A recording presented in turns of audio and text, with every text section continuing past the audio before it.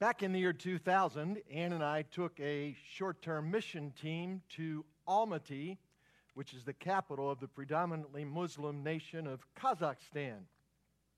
We had had a tremendous experience the year before in St. Petersburg, Russia.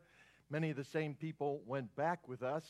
And we were led by Dr. Dan Burns, pioneer missionary with EPC World Outreach, who actually ended up beginning his own presbytery in Kazakhstan and his own seminary. But this was early in his ministry there, and he wanted us to train 15 young Kazakhs in evangelism. It was simply the best mission experience of my entire life. We went on a Saturday. We arrived there on Saturday, and then Sunday night, we showed, after much publicity, the Jesus film, in Russian, of course. There were more than 200 people who attended. Many of them had never seen a movie before. And they filled out these cards, response cards. 75 of the 200 plus said that they would like to talk with somebody about what they saw. And so for the next 10 days, the team training Kazakh young Christians visited those 75 people. 50 of them prayed to receive Christ as their Savior and Lord. And the following Sunday, they began a new church called Orbita, which means in Russian, suburb. The Church of Orbita is still going on today. I want to tell you a brief story about the most amazing thing that happened during those 10 days. One of our team members was an elder, Ron Hopkins, and his first call was to a babushka. That word means in Russian, grandmother. It's predominantly the babushkas who wore those scarves in America. That's why it became known as a babushka. But this babushka lived in an apartment complex that was largely retired people. Ron and his translator and trainee went to the apartment, and they began the presentation of Evangelism Explosion. You're probably familiar with the diagnostic question. If you were to die tonight and God were to say to you, "Why should I let you into heaven?" what would you say? And this babushka said, "I've tried to live a good life. I've gone to church, etc., etc." And then Ron began the presentation. Grace, man, God, Christ, faith are the 5 points of the EE presentation. And he just started with grace. He quoted the verses I'm about to read, Ephesians 2, 8, and 9. For by grace you've been saved through faith. It's not your own doing. It's the gift of God and not of works, so that no one can boast. And he began to explain that, and the woman went, "Stop." Universal gesture for stop. And she ran out of the apartment. Ron thought that he had said something that offended her, and so he turned to the translator and said, "Did I say something wrong?" And she shrugged her shoulders. Well, about 3 minutes later, the babushka came back in the apartment with 4 other babushkas, her friends. All 5 of these women had been forced by the Russian government to have abortions. It's not as well known, but the Russian government, even before the Chinese government, instituted the one church policy, particularly for the satellite states. They didn't want them to get too large. And so if you had a second child, the child was taken from you, placed in an orphanage, you were fined and put in prison. And so many, many women in Kazakhstan were forced to have abortions, including these 5. A Russian Orthodox priest had told them all that they were going to hell because they had an abortion. And when Ron shared with them the gospel of grace, that it's by faith, not works, that you are saved, they wept during the entire presentation. At the end, when he asked them if they wanted to receive Christ as Lord and Savior, they all said, "Da, yes." And they said, "Spasiba." Thank you, thank you, thank you. It was a small indication in the history of many indications that the gospel of grace changes lives. It changes history. Paul writes, Ephesians 2, 1-10, to articulate powerfully the good news of God's grace. Listen to the word of God. And you were dead in the trespasses and sins in which you once walked, following the course of this world, following the prince of the power of the air, the spirit that is now at work in the sons of disobedience, among whom we all once lived in the passions of our flesh, carrying out the desires of the body and the mind, and were by nature children of wrath, like the rest of mankind. But God, being rich in mercy, because of the great love with which He loved us, even when we were dead in our trespasses, made us alive together with Christ. By grace you have been saved, and raised us up with Him and seated us with Him in the heavenly places in Christ Jesus, so that in the coming ages He might show the immeasurable richness of His grace and kindness toward us in Christ Jesus. For by grace you have been saved through faith, and this is not your own doing. It is the gift of God, not a result of works, so that no one may boast. For we are His workmanship, created in Christ Jesus for good works, which God prepared beforehand that we should walk in them. This is the word of the Lord. Well, this is the truth that changed the world. Literally, the Reformation changed all of history. And the truth is that salvation is by grace alone, through faith alone.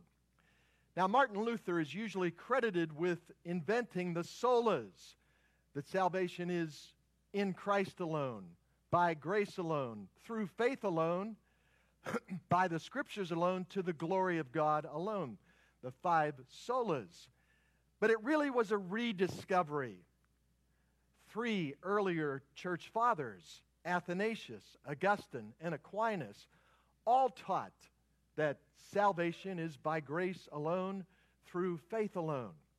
The church had lost that truth, and they were literally selling God's forgiveness. And that's why Luther nailed his theses to the church wall in Wittenberg. It is the single most important doctrine that we hold as Christians. The solas. But it begins, the Bible's very realistic, it begins with bad news. And the bad news is this, that you and I and all of humanity are dead in our trespasses and sins. Not only were we not the children of God, Paul says we were the children of wrath. God's wrath is poured out, Romans 1 says, against all unrighteousness. We were captive by our 3 enemies, the world, the flesh, and the devil. Now, some people believe that we were not so far gone that we could not reach out and grab a life preserver of the gospel. It's as though God were throwing us a life preserver. But the passage doesn't say we were sick or almost dead. It says we were dead. Dead people cannot respond. Dead people are unable to grasp what God has offered. The doctrine of total depravity does not mean that we are as bad as we could possibly be. Unbelievers are kind and loving to their parents. They keep their grass nice. But what the doctrine of total depravity means is that every part of our being has been affected and, in effect, made impotent by sin. Our minds have been affected. Our bodies have been affected. Our emotions are affected by sin, and our wills are affected by sin. Therefore, we are unable in our own strength to please God or even to receive the gift of grace. The old saying is that most people can't find God for the same reason that a criminal can't find a policeman. They are not looking for him. Why? Because his presence convicts them, and therefore no one seeks after God. I was once discussing the sovereignty of God and the doctrine of election with a young man, and he kept saying this same thing. It's not fair. It's not fair. And finally, I'd taken all I could, and I said, stop. You do not want God to be fair. Because if God were fair, the biblical term is just. In his justice and fairness, we are all going to hell. Do not pass go, do not collect salvation. We are going directly to hell. Our sins deserve that punishment. You do not want God to be fair. You want him to be merciful. And friends, that's the great news of this passage. Listen to verse 4 and 5. But God, being rich in mercy because of the great love with which he has loved us, even when we were dead in our trespasses, made us, this is a Greek construction, he made together, alive together with Christ. By grace you have been saved. Paul almost always pairs those two words together, grace and mercy. Mercy means we do not receive what we deserve. Grace means we receive what we don't deserve. The Greek word for mercy refers back to the Old Testament. Are you familiar with the mercy seat? The mercy seat was in the Ark of the Covenant. If you read Raiders of the Lost Ark, you know about the Ark of the Covenant and how powerful it is. The Philistines captured the Ark of the Covenant. They put it in their temple, the temple of Dagon. And it was next to the idol of Dagon, and the Dagon idol kept falling, and its head would fall off, and it would roll down the temple. And then the Philistines would make another idol, and they'd put it on the pedestal, and it would fall off, and they were slow learners. Then Philistines started dying, and some smart Philistines said, you know what? Let's take the Ark of the Covenant back to Israel. And they gave it back. Well, the mercy seat was in the Ark of the Covenant within the Holy of Holies. It sat between the two golden cherubim. One day a year, on the Day of Atonement, Yom Kippur, the holiest day of the Jewish calendar, the high priest entered the Holy of Holies. If anyone else entered the Holy of Holies, they would be killed immediately. But the high priest entered the Holy of Holies, and he sprinkled blood on the mercy seat. It was a symbol of God mercifully forgiving the sins of Israel. Do you know that they tied a rope around the leg of the high priest? Just in case God didn't accept his offering and struck him down, they could drag him back out. Well, Jesus Christ, according to the New Testament, is our hilasterion, our mercy seat. And it's not once a year, it's every day. And in every way, God's mercy is poured out upon us in Christ Jesus. And Jesus is also the source of God's grace. We are saved by grace through the gift of God, the gift of faith. Now you, I'm sure, know that grace means undeserved favor. The third verse of the classic hymn, Rock of Ages, expresses it eloquently. Nothing in my hand I bring, simply to thy cross I cling. If we try to add anything to the finished work of Christ on the cross, we subtract. Most Americans, most of the people you know, would answer that diagnostic question when God says, how should I let you into heaven? This way. I've tried to live a good life. I go to church. I try to follow the 10 Commandments.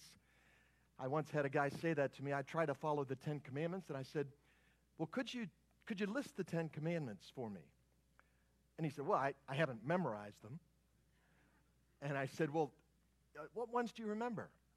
He says, well, thou shalt not commit adultery. And I said, have you ever looked upon a woman lustfully? Because Jesus says if you have, you've committed adultery in your heart. And he says, well, yeah, everybody does that. Thou shalt not steal. Have you ever failed to give a full day's work to your employer for your pay? That's stealing, according to the Bible. Oh, yeah, I'm sure everybody does that. He was counting on his salvation for 10 commandments that he did not know and admitted that he did not keep. And that is true of everyone who believes that somehow their goodness will get them into heaven, that they earn or deserve salvation. It is by grace alone, through faith alone. It is not your own doing. It's the gift of God and not of works. George Barna has surveyed Americans for years and years, and depending on when the survey's asked, between 65 and 75% of Americans, the highest number is close to Easter, will answer yes to this question. Do you believe that Jesus is the Son of God, that he died on the cross, and that he rose from the dead? 7 out of 10 Americans say yes to those propositions. Now, does that mean that 7 out of 10 Americans are born-again Christians? No. I believe that running 3 miles a day and avoiding foods with a high sugar content are good for my health. Do I run 3 miles a day and avoid sugar? That would be a big no. Intellectual assent is nothing. You can say, I believe the facts that Jesus is God, rose from the dead, without having a relationship with him. There's a world of difference, literally, between I believe Jesus is the Son of God and I trust in Jesus Christ alone for my salvation. The former is a statement of intellectual assent. The latter is a statement of heart commitment. And that heart commitment is what God calls us to make. You've been saved by grace alone, through faith alone. It's not your own doing. It's the gift of God and not of works, so that no one can boast. But once we've received that gift of faith in Jesus Christ, this passage tells us that we will do good works. For we are God's workmanship, created in Christ Jesus for good works, which God prepared beforehand that we should walk in them. The most popular formula in America is this: faith plus works equals salvation. The majority of people who go to church believe that, and they are dead wrong. Faith plus works equals salvation means that I have done something, at least to contribute to my salvation, and therefore I have at least some reason to boast. No, the biblical formula is faith equals salvation plus works. If you're genuinely saved, you will in fact do good works. Now, good works in Scripture are always responsive. God initiates and we respond. 1 John 4:19 says, we love. Why? Because he first loved us. I want to give 2 applications from this passage in terms of the good works God is calling us to do. And the first is mercy. Because you have received God's great mercy, He calls you to be merciful. I want to ask you an important question. I really want you to think about this and answer it in your own heart honestly.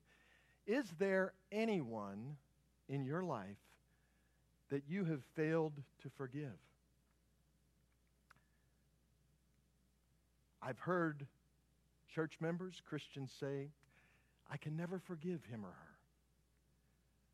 And my response always is, you must. We prayed a prayer, forgive us our debts as we forgive our debtors. People say things like, well, they've never asked for forgiveness. You know what? I have committed so many sins that I'm not even aware I committed, or that I didn't even think were sinful, but are sinful in the sight of God. Therefore, I haven't asked for forgiveness, but His grace, His mercy covers my sin. 1 Peter 4:8 says, love covers a multitude of sins. What it generally boils down to for many people is they don't deserve to be forgiven. Do you? Mercy is by its very nature undeserved. We don't receive what we deserve. I call you to look at your heart and to forgive anyone who has sinned against you from the heart. And then, since we are saved by grace, God calls us to be gracious. Ann and I have a friend who was a member of a church in Florida. And several months ago, the pastor of that church came to his session and said, I am really struggling with the issue of internet pornography, and I want you to pray for me. Rather than the session saying, thank you, Pastor, for being so honest with us. In fact, there are some of us, if statistics are true, who are also struggling with that issue. We will provide a counselor for you. We'll pay for it. And we'll make sure you get into a support group so that you can overcome this problem. Instead, the session said, you'll announce your resignation on Sunday, and we will give you and your family 1 month to vacate the church manse. Is the church a museum for saints or a hospital for sinners? Is this a fellowship of grace or a fellowship of judgment? One person said that the church is the only army that shoots its wounded. Folks, may we never forget that we were hopeless sinners saved by grace, and that we continued to be sinners who are maintained by the grace of God.